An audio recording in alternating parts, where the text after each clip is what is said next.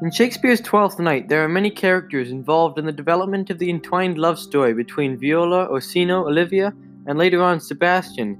And whereas this love story really does help to develop the plot, the person who really drives the plot is Maria. Maria is the elderly, wise, loyal serving woman who has worked for Olivia for a long time and seems to care about Olivia greatly, as we can see through instances such as Act 2, Scene 3, where she continuously tells Sir Toby and Sir Andrew to shut up and do not disturb Olivia, in quotes such as, "What a caterwauling do you keep here? If my lady had not called upon her steward Malvolio and bid him turn you out of doors, never trust me," essentially saying that if you don't shut up, you will be kicked out of this house for good. This is important because it sets the stage for a great change among characters, which impacts the audience through adding an element of mystery and intrigue.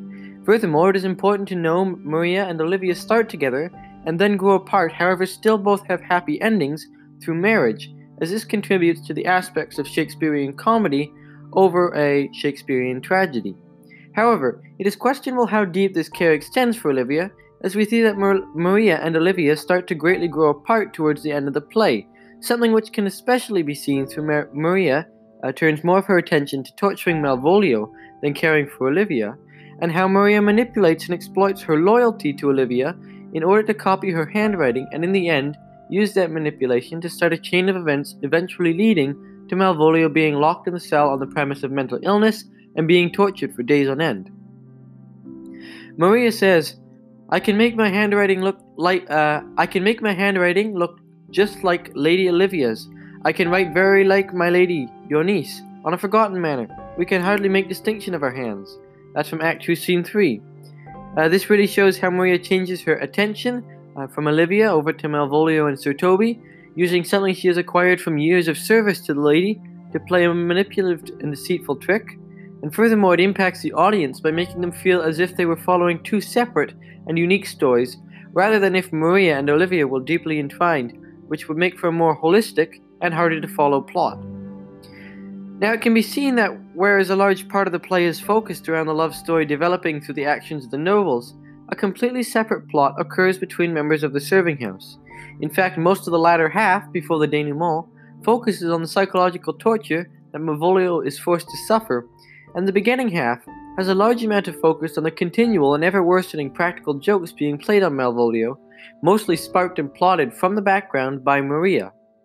Furthermore, Twelfth Night was written as a Shakespearean comedy being a work by Shakespeare including aspects such as weddings, misunderstandings, mistaken identities, and happy endings. Maria is essentially making this work as a comedy and not as a tragedy, bringing together aspects such as marriage, humor, and happy endings, at least for herself. Furthermore, whereas Maria is a very clever and wise woman, she can actually be compared to Malvolio quite well. In fact, they share many similarities, the most prominent being their attempts to rise in social hierarchy through marriage. First, it is widely known that Malvolio is trying to rise in the ranks through marriage. This can be seen in instances such as where he is just about to find the letter, everyone is listening, and he says, "Just think of me having been married to her, sitting around majestically. I'd put on a lofty and exalted expression. I'd look around the room calmly," and so on and so forth. Here it can really be seen what his true intentions are. Something exploited by the serving people to make Olivia think he is mad, and in the end the same sort of thing can be seen where Maria is married to Sir Toby. Not something that is exactly out of happiness, seeing as through the entirety of the play they express absolutely no emotions for each other, but rather to better Maria's standing in society. In the end, it is for these reasons that Maria was absolutely central in pushing the plot and serving as the core of the play.